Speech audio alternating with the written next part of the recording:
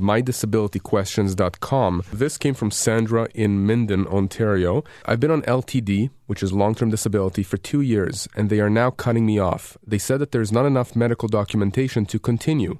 My doctor says I should not be working at all. I have RA and lupus, and I'm on all kinds of medications. And besides the physical challenges, my brain is just not functioning properly. She says there is a 3-month appeal period, and then she ends with, do I have a case? And I can tell you, John, just by reading the email, without even talking to her, and of course we did talk to her, of course she has a case.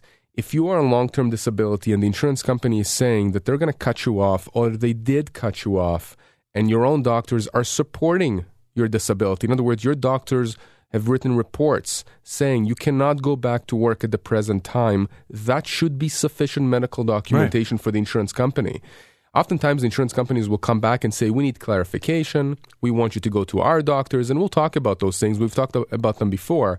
But, when the insurance company tells you, we just don't have enough medical documentation to continue paying you disability, don't just assume that, game's over. Don't assume that you're not entitled to further payments. You don't assume that they can cut you off just like that.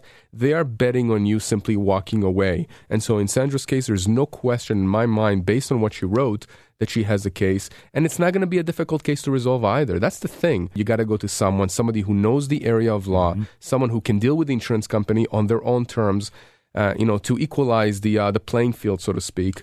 And that's what we do. We do that on a daily basis.